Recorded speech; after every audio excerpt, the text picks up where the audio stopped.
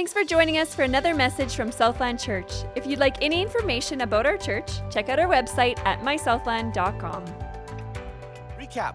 Going into understanding your enemy. So we've talked about a few things here, just very, very quick on the recap side. The enemy is not people. We don't fight against people. We fight for people. That's very important. Oops, I went a little far. Our enemy is Satan. Satan is our enemy. He is real. He's not just this, he's not just a picture or he's not an imaginary creature. He is a real being. Jesus talked lots about him. The Bible says lots about him. And we've all experienced some of his work here on this earth. We also have, though, our enemy is our sinful desires. That's where temptation. That's why temptation actually draws us into sin. Because we have sinful desires. That's what Scripture teaches us in James.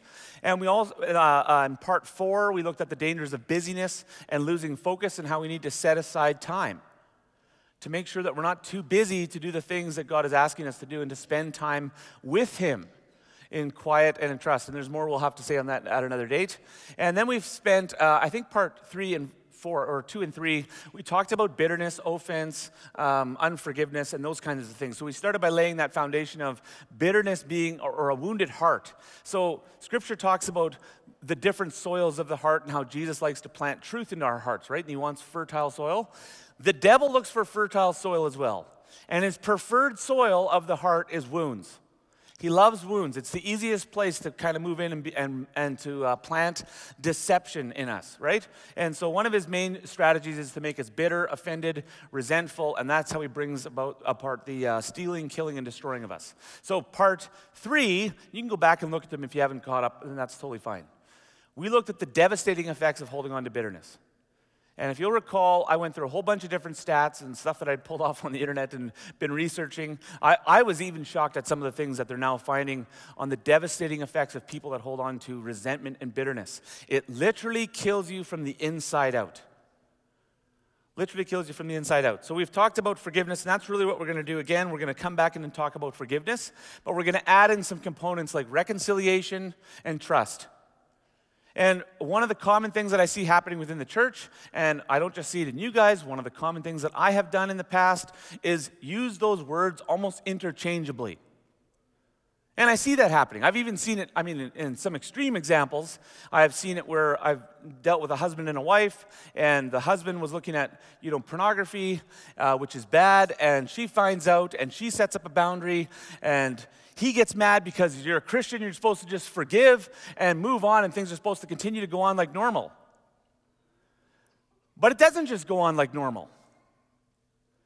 Right? And then she might doubt, am I actually forgiving? Because I feel like there's something else that needs to happen, but I know I'm supposed to forgive no matter what. Well, that's because there often is, when there's broken trust in a relationship, there's more than just forgiveness that needs to happen. And so we have to learn to separate some of these terms. Reconciliation, forgiveness, trust, they are different things, and it's a very in-depth topic, and we're not going to just finish it all today. In fact, today we're mostly just going to talk about our call to reconciliation and then really start tackling into the heart that we need to get inside of us before we're even ready to start working down the road of reconciliation with others. But we know it's an important thing. Luke 17, verse 1. And this, I'm not changing it much, but that Greek scandalizio means stumbling blocks, temptation, or offense. So Luke 17, verse 1 says, and Jesus said to his disciples, temptations to sin are sure to come. Another way you could translate that, and it would have integrity, is offense is sure to come. Offenses are sure to come. But woe to the one through whom they come. So we know that, and nothing kills our love quicker and faster than offense. And not only that, so that's externally, and if that doesn't grab you, nothing will kill you internally and externally more efficiently than bitterness and offense. And that's what we looked at in part 3. And if you forget part 3, go back and listen to it. I was going through the notes when I did this, and there were things in there that even I forgot. It's funny how that works. But anyways, because I'm often preaching to myself, so you know. Preaching before the Lord and trying to honor Him, and I'm preaching to me and I'm preaching to you guys, and that's kind of how this whole gig works. But I think most of us can get it. So when we look, especially in light of the devastating effects, and we looked at Jesus' compassionate command to forgive, it's a compassionate command. It's not harsh. It's because he understands just how devastating it is. He, in love, calls us to forgive. I think most of us in here, if not everyone, and those joining online, I think you would agree with that. That especially after looking at its effects, we want to forgive. And so we can go out there with this heart of, okay, I'm going to be a person of forgiveness, and we may even tell ourselves we've forgiven, but then we quickly run into stumbling blocks. There's stumbling blocks along the way. We get stuck in the practice of forgiveness. How do I actually work through it? I had someone very sincerely, with a good heart, ask me last week in an area that I won't talk about right now, but how did you work through forgiveness here, or did you? I feel stuck. How do you work through that? And it wasn't for lack of desire, but almost like a lack of knowing how do I walk it out? How do I live this? But we also know there's something that changes too. Like there's a difference when someone hurts you once or you don't know them, and there's a difference when someone is close in your circle and they continue to do the same thing over and over again that hurts you. So we get stuck in forgiveness there.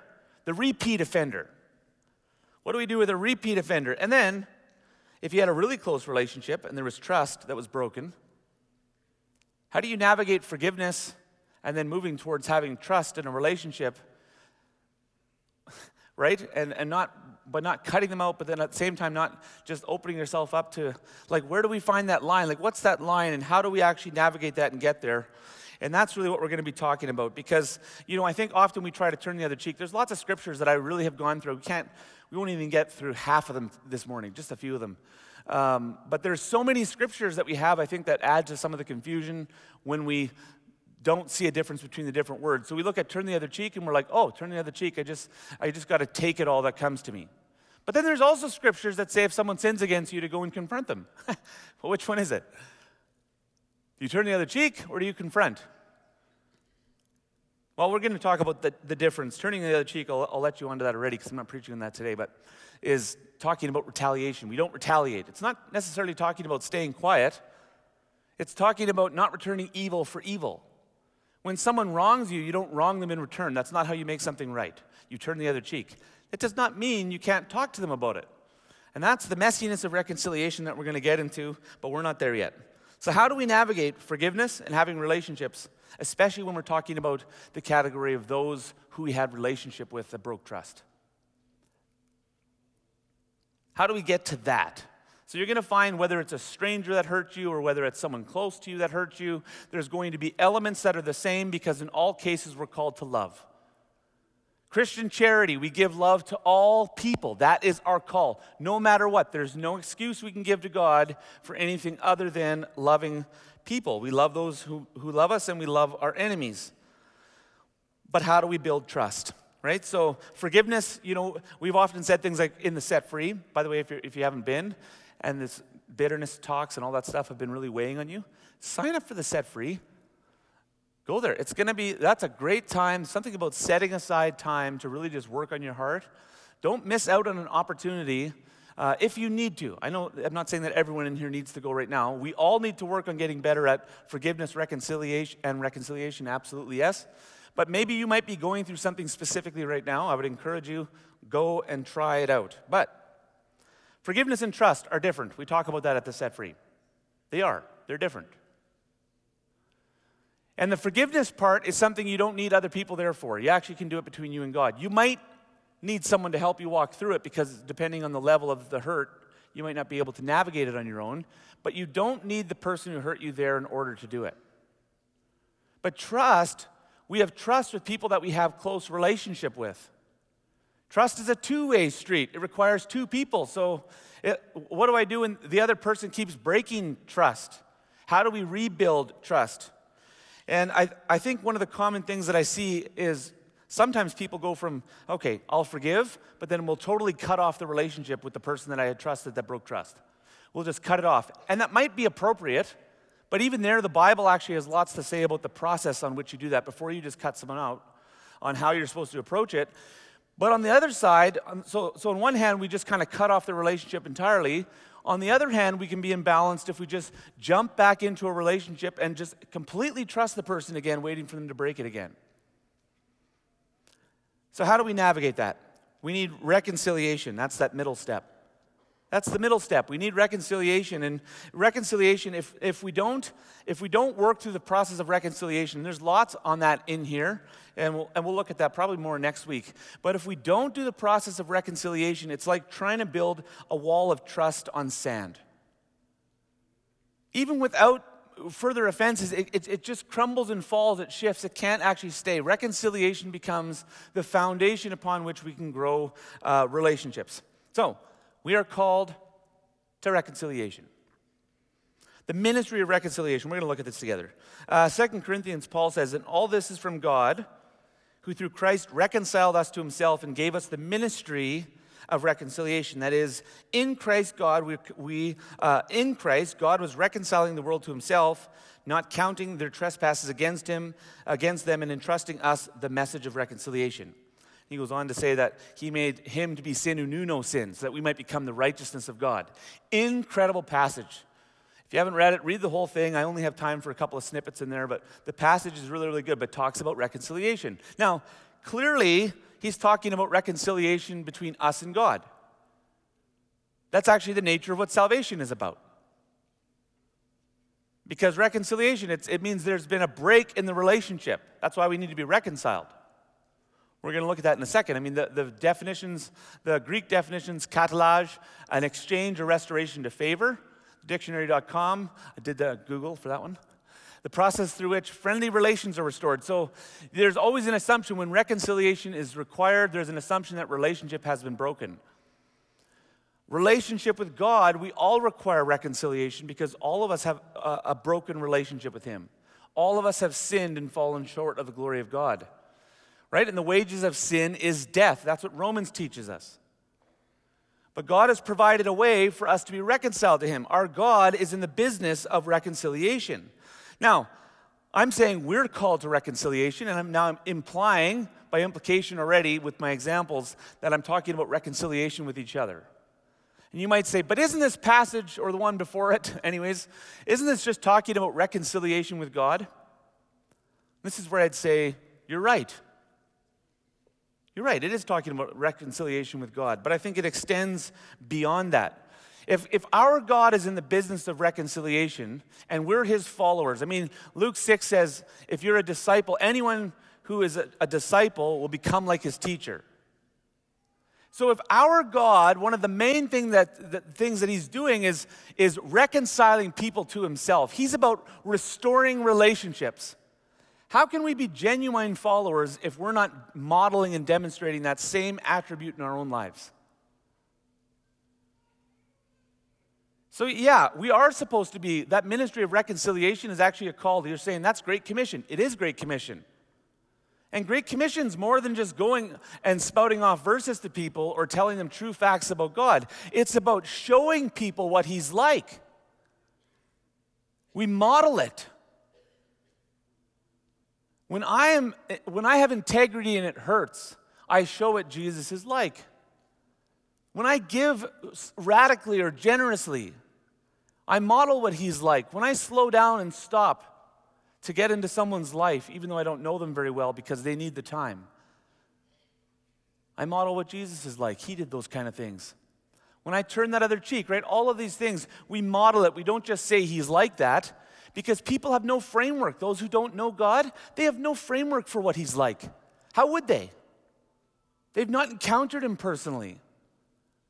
And that's part of our job as Christians, that they encounter the living God in us in the way that we live.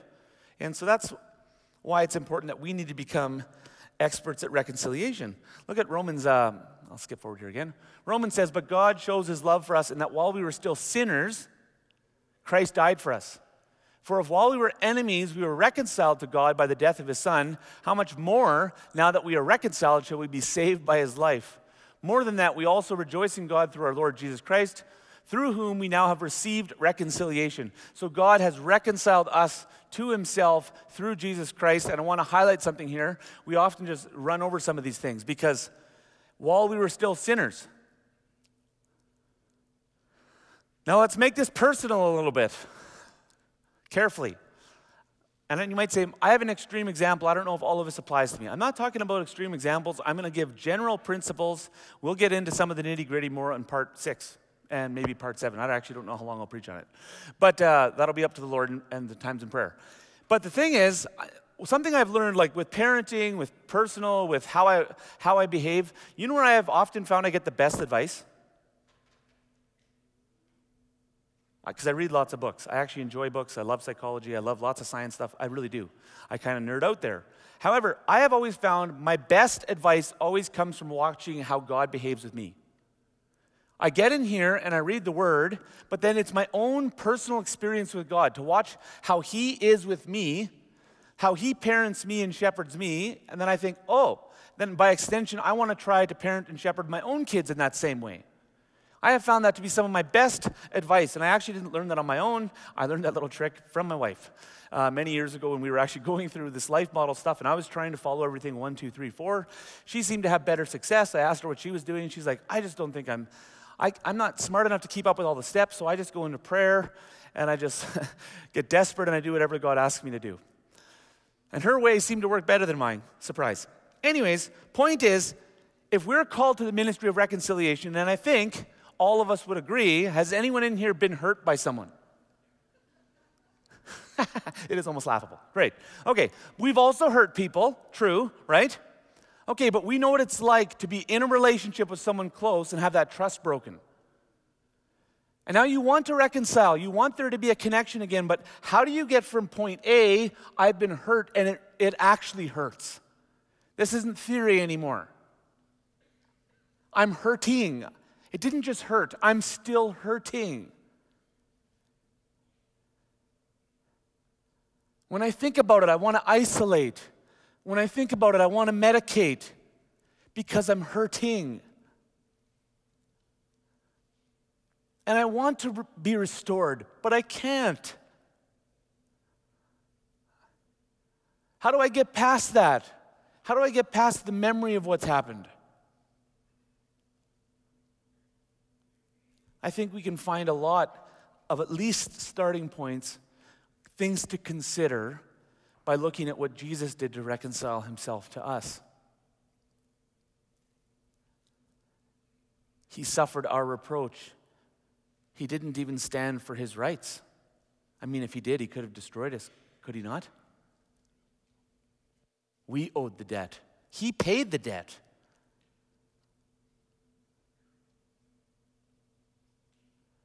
He put our best in front of his best. Now, you might have all sorts of questions going through your head. What about my situation? This is abuse, or this is... I'm not giving an answer to that. I'm not even saying that every situation looks the same. I'm saying that our starting point for learning how to do things that God calls us to do always begins in his word and with the very character of who God is. We start there, and then we begin to navigate from that spot. Our problem is, too often we're like, well, that's impossible, so I'm going to try to deal with this on my own the way I think it should be done. And then we falter because it is impossible, but because of the impossibility of it, we're jumping to the wrong conclusion. We should accept, yeah, it is impossible. The kind of reconciliation he's calling us to, the kind of love he calls us to, is supposed to be so impossible that the world sees it as a miracle when we do it. Because it is. He calls us to the ministry of reconciliation. The church, each of us, should be masters at this. And if not masters, we should be apprenticing under our master so that we can become masters of it the way he is. Masters of reconciliation, masters of forgiveness. They are different, but they're together. This is our business. If Jesus is in the business of reconciling relationships, we should be in the business of reconciling relationships. It's how we love God. It's how we love people. Ray Ortlund writes this: the gospel, being what it is and always will be, the message of reconciliation, our churches should be the most reconciling, peaceable, relaxed, happy places in town.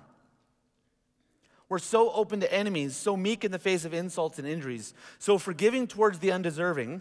If we do make people angry, let this be the reason. We refuse to join in the selfish battles. We're following a higher call. We're peacemakers, true sons of God. Now, this is hard in any circumstance. Loving your enemies, loving a stranger who's hurting you, is impossibly hard. Crying out like Jesus, Father, forgive them for they know not what they do, is going to take you and the Holy Spirit getting alone together and having that revelation and meeting with Him where you say yes to Him and He bears it all in your soul. It's hard, but look at what He did that to. Father, forgive them for they know not what they do. He knew each one. See, we have strangers to us, right? Some are alienated from God in the sense of He's a stranger to them. None of us are strangers to Him. He cried out that highest level of forgive them for they know not what they do to the ones that were hurting Him, the ones that He knew. He knows everything about their lives. Loves them completely, dying for them. Okay. Now, obviously, it's much messier when we're talking about relationships where we have regular proximity. And there's all sorts of different levels, right? If we look at the stages of relationships and the depths that they go, but we have marital relationships, kid relationships, best friend, family. Now we're talking messy. How do we apply these principles here? What does it look like? How would I do what's best for someone else, but then still stand up and say, well, this is not right, you can't keep doing this? Like, how does that look, right? Not standing up for my rights, but then also doing what's best for them. This is the mess we're going to jump into, and that's why I would actually encourage, I'm hoping that the Lord speaks to all of us on this, that we all get moved to action. I've been searching my own heart and being moved to action, but I will say let's not go from, we're terrible at this and we never do it properly, to we're just going to jump in both feet, which is my habit, jump in both feet and then just see what happens afterwards. Let's not do that. Let's address the heart. God has grace for us, and He has a plan for us at Southland. But it's very different. What about things like spousal abuse, neglect, addiction, substance abuse, abandonment, financial disputes, business partner that totally lied to you? What do we do here? When it's Christian versus Christian, like how do we handle that? Gossip, slander, social media attacks. I mean, I'm talking about things that we've all experienced, right? Maybe not each one, but at some level of these we've been touched. I've been touched by a bunch. I've been the offender on a bunch.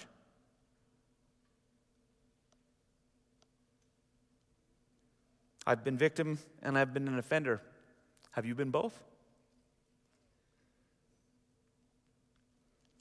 All right, let's look at 3 categories of offenders. By the way, that question is a good one to ponder. I didn't put it in here, but that's a good one to ponder. If you want to learn how to deal with people that offend you, ask yourself, are you an offender and a victim or just a victim? Anyways. We're called to reconciliation. 3 categories of offenders. Oh, look at that. You're on there. People who we don't know. And there's varying levels of this, but people we don't know. And then there's people we know. And the reason why I put those as separate, because aren't we just called to love everyone? Yeah, we are. And we're called to love everyone that hurts us. Absolutely yes. Absolutely yes. But there is a difference. And I'm not saying one is necessarily easier than the other. We're going to look at examples in just a moment. Some of the things that our brothers and sisters have suffered from around the world. Some of them that are still suffering now from people that they don't know. Captors that are torturing them and they're losing their lives for their faith. That would be unimaginably hard. I don't know that would be any easier or harder. How do you compare that with a broken marriage? I don't know that you can. They're just different. Does that make sense? They're just different. It's different, and there's sometimes added steps when there's relationships. And there's elements of reconciliation that we're all called to, that we have to do. We're going to talk about that in part 6. Forgiveness, though, across the board, we must do it, period. But then there's added elements then once we start getting into trust relationships. All right, so people we know and trust, and then we also have to realize, though, for any of this to work, we offend. We are offenders. We're not victims. Don't just stay there. You're not just a victim. You are an offender, too. We all hurt people. You might say, but what I did isn't as bad as what they did. That's human rationalization, and it may even be true to a level, and we're going to confront that, though, at the end of the message. Okay, we're not there yet. So let's move on to step number 1, because we're going to go through the 3 steps we need. We need 3 components for broken relationships to be restored. And the first one is forgiveness. Forgiveness from the heart. And that's where we're going to focus most of the rest of our attention on today is just going to be part one. I wanted to go through all three in one message, and that was very ambitious. I had to cut down probably half the message just on the first one. Because we've talked about the importance of forgiveness, but the practice of it is way different than theory. It's way different than theory. And we're always going to be growing in this. But forgiveness is something what is important for us to know today is forgiveness is something that I do with God. I may get help from another. I might need a therapist. I might talk to a pastor, a cell leader, a family member, someone, though, whoever it is. If you're working through forgiveness, it should be someone who's going to encourage you and point you back to Jesus. They're mature enough already to do that. Or they're qualified. They're not going to keep you stuck in gossip or stuck in replaying the event or stuck in the pain. Does that make sense? So not everyone is the right person to navigate that with. And you don't necessarily need someone for it. Who you for sure don't need for forgiveness, though, is the person who hurt you. That's a common misconception. You don't need that person. It's between you and God. Forgiveness is an act of setting yourself free from the hurt that was committed against you. That's what it's about. Releasing the debt. We're saying, I'm canceling the debt that is owed me. Now you might say, well, that does have to do with the other person. I know. And it's miraculous. Without them doing anything, Jesus calls us to forgive no matter what. Okay, so that's the first step between me and God. Reconciliation is a two-way conversation. You can't force someone to reconcile with you. Both parties have to be ready. Meaning you might be ready, they might not be ready. You might be in the waiting game. You might be in the praying game. Or you might both want reconciliation, but you both haven't worked through step one. So neither of you are actually ready. And then you shouldn't do it. It can be quite destructive then. And then trust is an entirely different thing, but that's something you build after those other two steps have been worked through. Now you might say, yeah, but do I have to trust everyone? Do I have to be best friends with everyone? No, you don't. That's not a call in Scripture. You are called to love everyone. Even in the case, and we'll talk about this more in part 6, even in cases where it's justified to set up a boundary and say, I'm not going to be in close relationship with someone, where Scripture says you can treat them like an unbeliever. Oh, treat them like an unbeliever, that's harsh. Well, okay, remember, how are we supposed to treat unbelievers? We're supposed to love them, pray for them, serve them. You're saying, well, what does that mean then? It means you don't have to be in close community with them. That's what it means. There are times for that. But anyways, you don't have to be everyone's best friend. But we have to be ministers of reconciliation, absolutely yes. And we have to forgive and we have to be able to love. And if you're saying, well, I don't need to trust them, and so I don't want to work through reconciliation, I'll forgive, but I just will avoid. That's not what Scripture teaches us to do, and that does not model Christian charity. So let's be wise in how we move forward in this, okay? So let's go on to step C, and we'll actually start looking at forgiveness from the heart, what it means and what it doesn't mean, and how we actually get there, because I think we understand this. Remember that passage we talked about, I think, a couple of weeks ago? So also will my heavenly Father do to every one of you if you don't forgive from the heart. Oh, scary, right? With the servant who didn't forgive his friend. Colossians 3:13, bearing with one another. This is almost the word for word what Ephesians says, which you'll find in many cases in those two letters. Bearing with one another, and if one has a complaint against one another, forgiving each other as the Lord has forgiven you, so you also what? Help me here. Must forgive.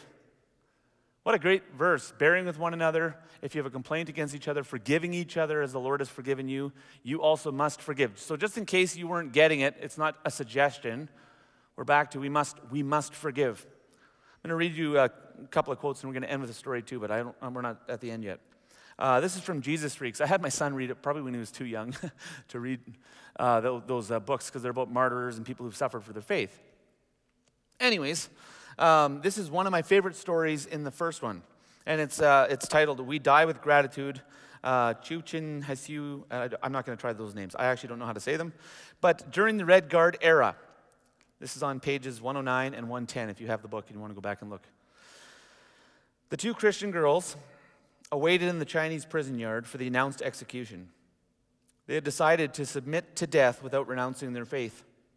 Flanked by renegade guards, the two Christian girls, your kids, Flanked by renegade guards, the executioner came with a revolver in his hand. It was their own pastor. He had been sentenced to die with the two girls, but as on many other occasions in church history, the persecutors worked on him, tempting him. They promised to release him if he would shoot the girls. He accepted. The girls bowed respectfully before their pastor. One of them said, "Before you shoot us, we wish to thank you heartily for what you have meant to us.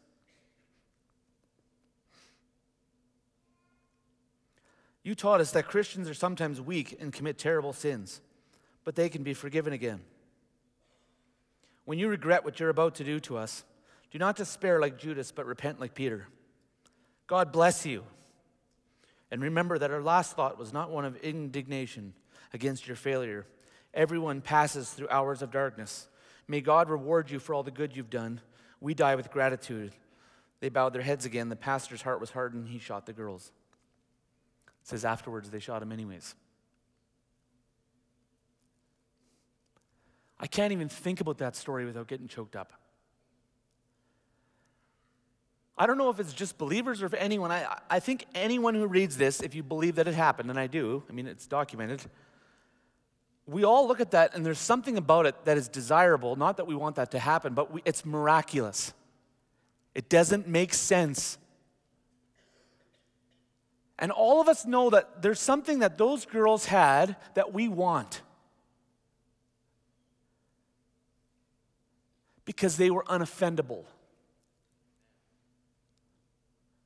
But yet they demonstrated the most radical level of love that you could ever demonstrate.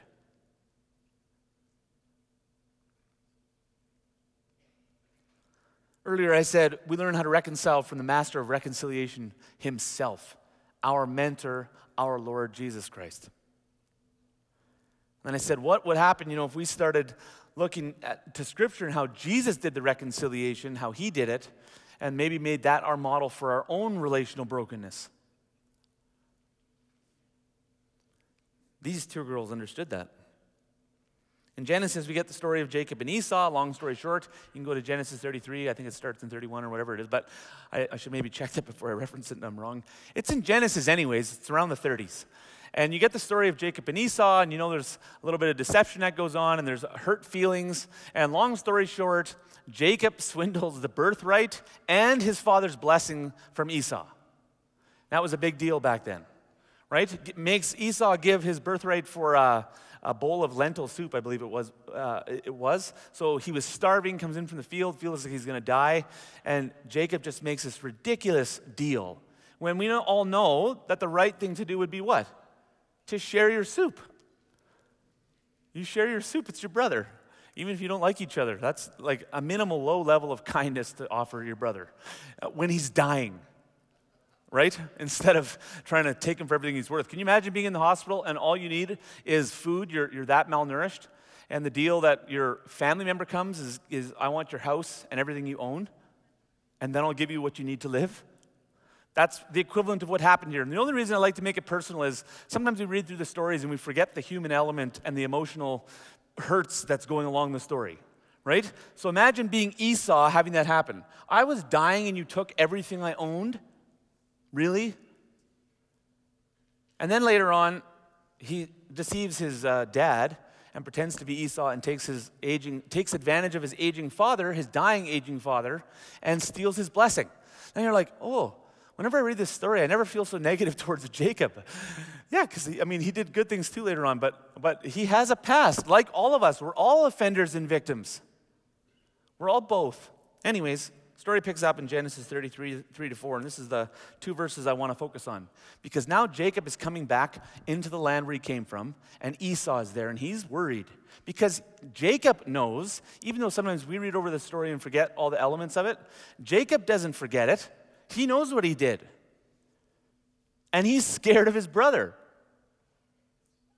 So he's coming up with a plan, and he's coming there. He's expecting some kind of retaliation. He's going to come low. He's coming for reconciliation, because reconciliation is bringing two parties back together. That doesn't say that that's his goal, but that is what reconciliation is. He's coming there. Look how Esau responds. I just love this. He himself went on before them, Jacob, bowing himself to the ground 7 times until he came near his brother. Esau ran to meet him and embraced him, fell on his neck and kissed him, and they wept. Don't you want to be someone that's so free that you could do that to the one who hurt you? That's freedom. That's strength. We think if I just let it go, then I'm a victim. No. You've moved well beyond being a victim at that point. When you can forgive like that and show love like that, they're reconciled in a moment. Esau laid aside his rights to get even at the slightest gesture from Jacob to come back. Reminds you of the prodigal story, doesn't it? Yeah, this is a real story though, Jacob and Esau. So how do you get to that spot? True reconciliation can't happen unless you've forgiven first. If you try it before forgiveness, you're gonna jump into all sorts of problems. Because our hearts are deceitful and desperately wicked. And I know this in my own life, and you probably know this already in your own, but we have sinful attitudes. Even when I say, I want the right thing to be done, inwardly, I'll be honest with you, I want to be right. Because it feels better to be right than to be wrong. But would we consider giving up such rights?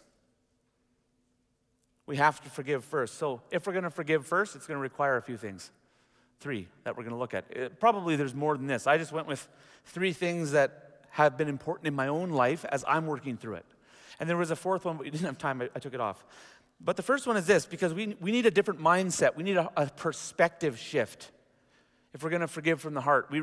I've challenged us in the first 2 that we need to start thinking, if Jesus was right in front of me, would I do it then? What would Jesus want me to do? Could I do it for him? This is now taking that even more practical and detailed into how the mindset you have to forgive from the heart first. Would you consider these truths?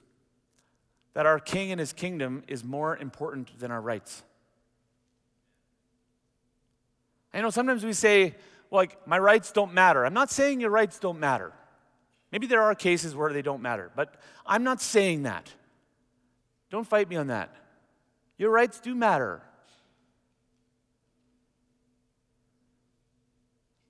Your Father in heaven loves you. He wants you to feel loved, and he wants you to feel safe in your marriage. Your rights do matter. I'm just saying, if it comes down to a conflict between the two, between your king and his kingdom and your rights, which one is going to be more important to you?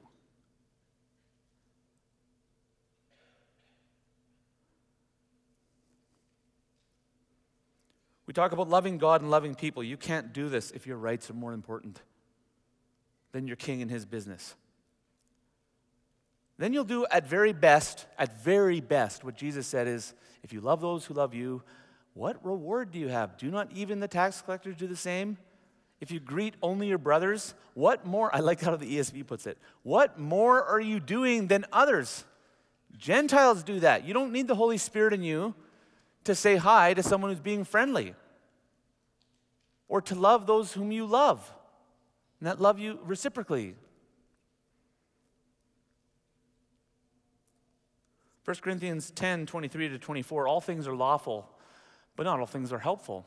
All things are lawful, but not all things build up. Let no one seek his own good, but the good of his neighbor. You know what I love about this? It's basically saying the same thing. All things are lawful. Yes, you have rights. You do. You have rights. We should remember, though, that part of our rights, though, as a sinner is death. Just keep that in context, right? In context. But now I'm not saying that because sometimes we just go there and it's like, now I'm minimizing and now you're in a bad relationship and you're just supposed to let them just keep walking all over you and there's no voice that you have, no advocate. No, I'm not saying that. I'm not saying that either. Right? Hear what I am saying, hear what I'm not saying. It is true that all of us have the right to eternal death apart from Jesus. And because of what Jesus did by not holding to his rights, by laying his rights down, we're now given the gift of salvation so we can be reconciled to God. That's an incredible gift. Now, we are also called to reconcile, and for that to happen, we might have to do the same thing that Jesus had to do and lay down our rights for the sake of his kingdom. practice. Oh, I got to go faster. That's okay. Questions. These are questions to consider. What would honor Jesus the most? And this, by the way, they're in order. Sometimes we put things down like consider all these questions. I would say consider these questions in this order if you're trying to get to that truth. What honors Jesus the most? And if that's a really hard thing, I feel for you.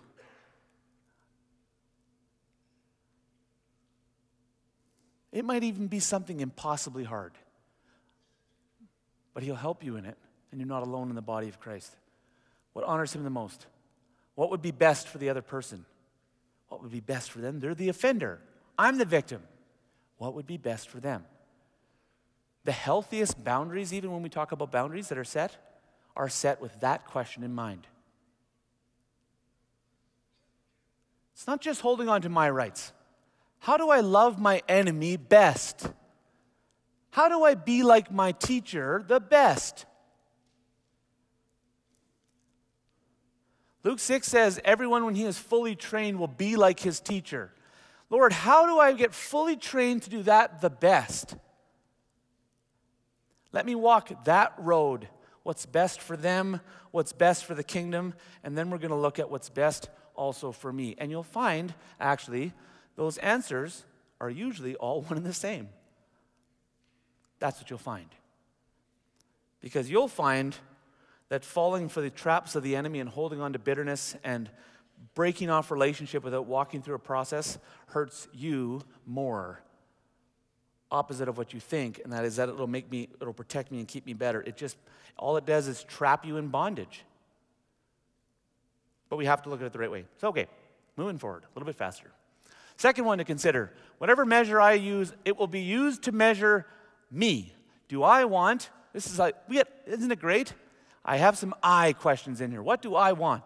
Do I want judgment or do I want mercy? You're like, I didn't do anything wrong in this offense or this broken relationship. I wasn't the one who did anything wrong. I'm not talking about that. I'm talking about getting the right heart that enables you to forgive from the heart. That's what we're talking about. We're not talking about the specifics of a certain situation yet. To get there, I'm saying we have to recognize we're all offenders, we're all victims. So in the areas where I've committed offenses, do I want judgment or mercy? I still remember where I was sitting in the crack shack, as we call it, before we moved out. It was the drug dealing house. Anyways, that's where I found Jesus and whatever else. But I remember sitting at the table when I read that in Luke and cross-referenced with Matthew, and I sat there and I wept bitterly thinking of all the terrible things I'd done, all the people I'd hurt. And I just thought, mercy, that's all I want. I need mercy. And if the price of that mercy is I cry out for mercy to those that have hurt me, then Lord, let me cry out mercy louder than anybody else.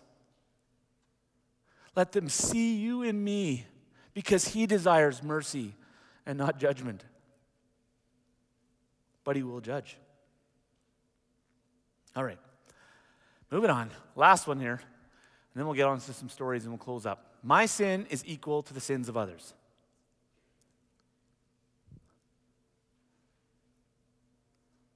Let that one sink in. My sin is equal to the sins of others. I think most of you can agree with that at face value. I think I can. You know where it falls apart?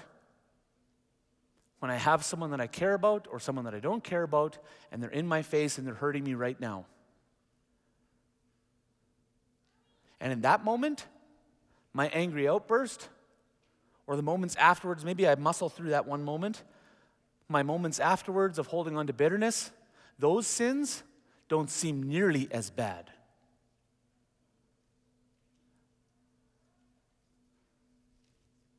All have sinned, all fall short of God's glorious standard.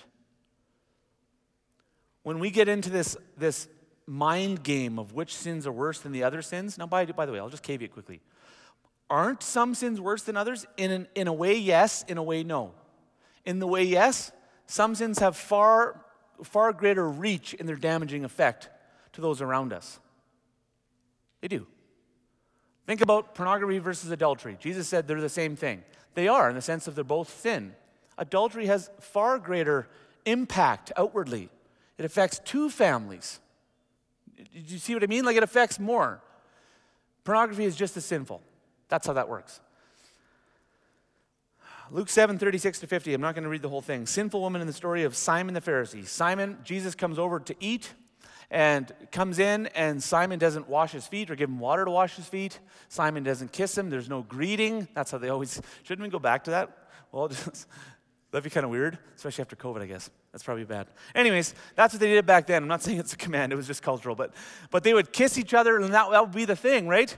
To greet. There would be an anointing of oil, usually on the head. These are all parts of, it was customary to honor the guest. They were very big on hospitality, and they had a lot of rules on what they did. Simon doesn't offer Jesus any of these things. None. But there's this woman that's a known sinner that does all of them. She gets on her feet. She humiliates herself and wipes Jesus' feet with her hair and her tears. And Jesus said she didn't stop kissing his feet. She anointed him with ointment. And Simon's about to accuse Jesus and saying, look at that. See, he's not a prophet. He doesn't even know that this is a sinner. Look what kind of woman this is. And Jesus kind of poses the question, if two people have a debt, one larger, one smaller, and they're both forgiven, who's going to be more appreciative? Who's going to love more? Simon says, well, I suppose the person with a bigger debt.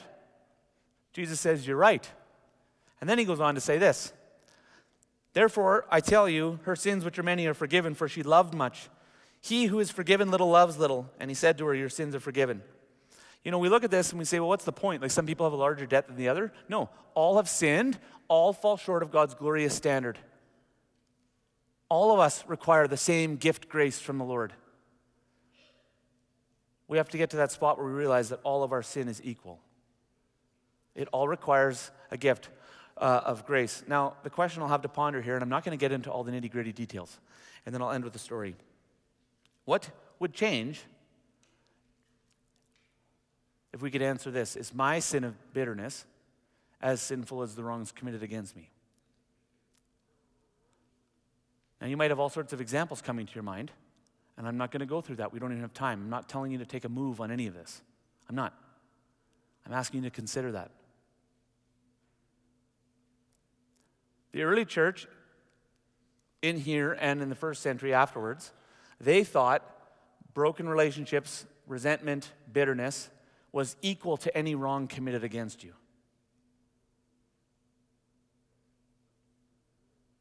What would happen if we thought that? Maybe we'd be able to forgive. Now I'll read some stories, then we are closing. Richard Wurmbrand. Wurmbrand, he suffered in prison for 14 years, lost his son through the whole thing, got tortured almost daily. You can read his story in Tortured for Christ. Also started Voice of the Martyrs. Anyways, I'll just read you a couple things and we'll go through it quick. He's watching a pastor who had been persecuted. That's what he says. Wurmbrand saw the pastor caress the hair of a man who had tortured him. He was on his deathbed and he was sick.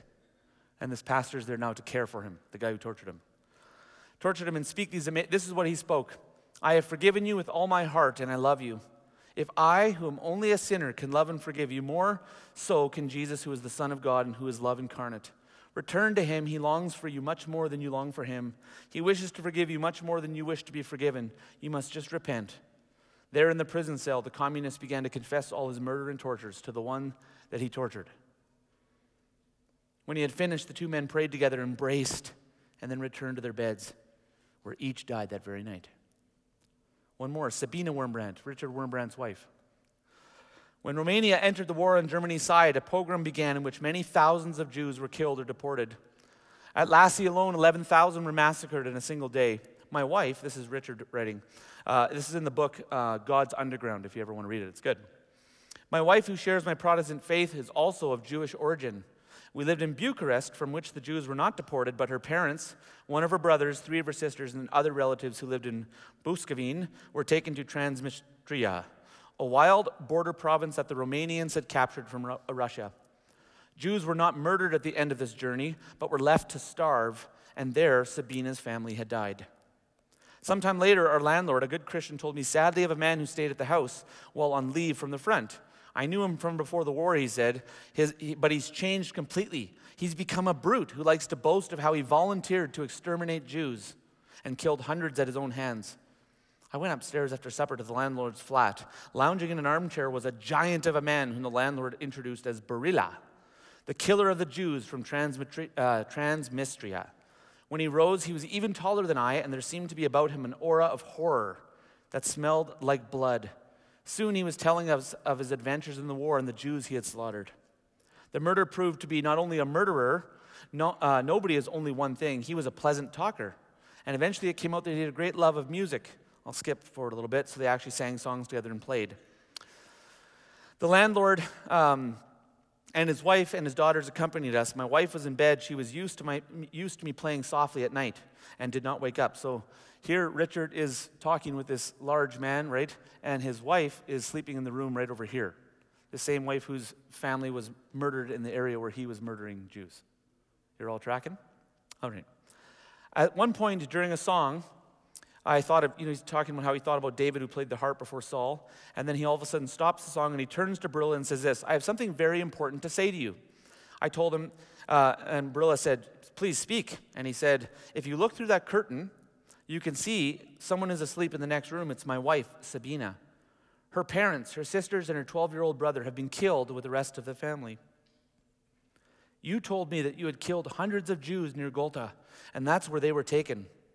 Looking into his eyes, I added, you yourself don't know if you have shot, so whom you have shot, so we can assume that you are the murderer of her family. He jumped up, his eyes blazing, looking as if he were about to strangle me. I held up my hand and said, no, let's try it and experiment. I shall wake my wife, and I will tell her who you are and what you've done. I can tell you what will happen. My wife will not speak one word of reproach. She'll embrace you as if you were her brother. She'll bring you supper, the best thing she has in the house. Now, if Sabina, who is a sinner like us all, can forgive, are you catching the heart? If Sabina, who is a sinner like us all, can forgive and love like this, imagine how much more Jesus, who is perfect in love, can forgive and love you. Only turn to him, and everything you have done will be forgiven. This is the heart of the men and women of the way. This is our heart. Barilla was not heartless within. He was consumed with guilt and misery, and he began to shake and weep.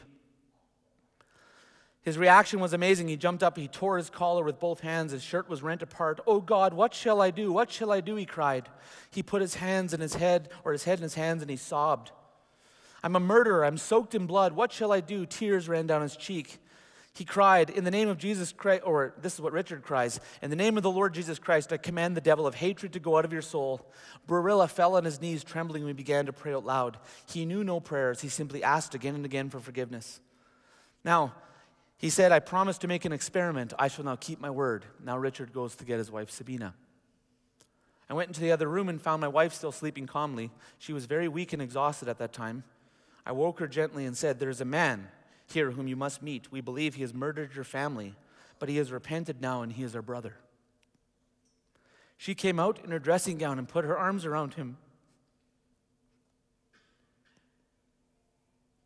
They both began to weep and kiss each other again and again. I have never seen a bride and bridegroom kiss with such love and purity as this murderer and the survivor among his victims. Then, as I foretold, Sabina went to the kitchen to bring him food. I'm going to pray and we'll close the service. Lord, no one can forgive like that unless they've been forgiven much by you. No one loves like that unless they know you. So Lord, as we look at those that have hurt us, we know this first step is to forgive from the heart, and that's going to require you to give us a new heart, one that looks at the world differently. And that's what we're asking for today, so that we can move towards true reconciliation, that we would be able to forgive, that we would be able to put your kingdom, your testimony, your name above our own rights. Lord, I pray as we walk with you into the waters of true forgiveness and reconciliation, Lord, that the world would see you in us and that you would move powerfully and heal those broken areas of our lives. We ask this in Jesus' name. Amen.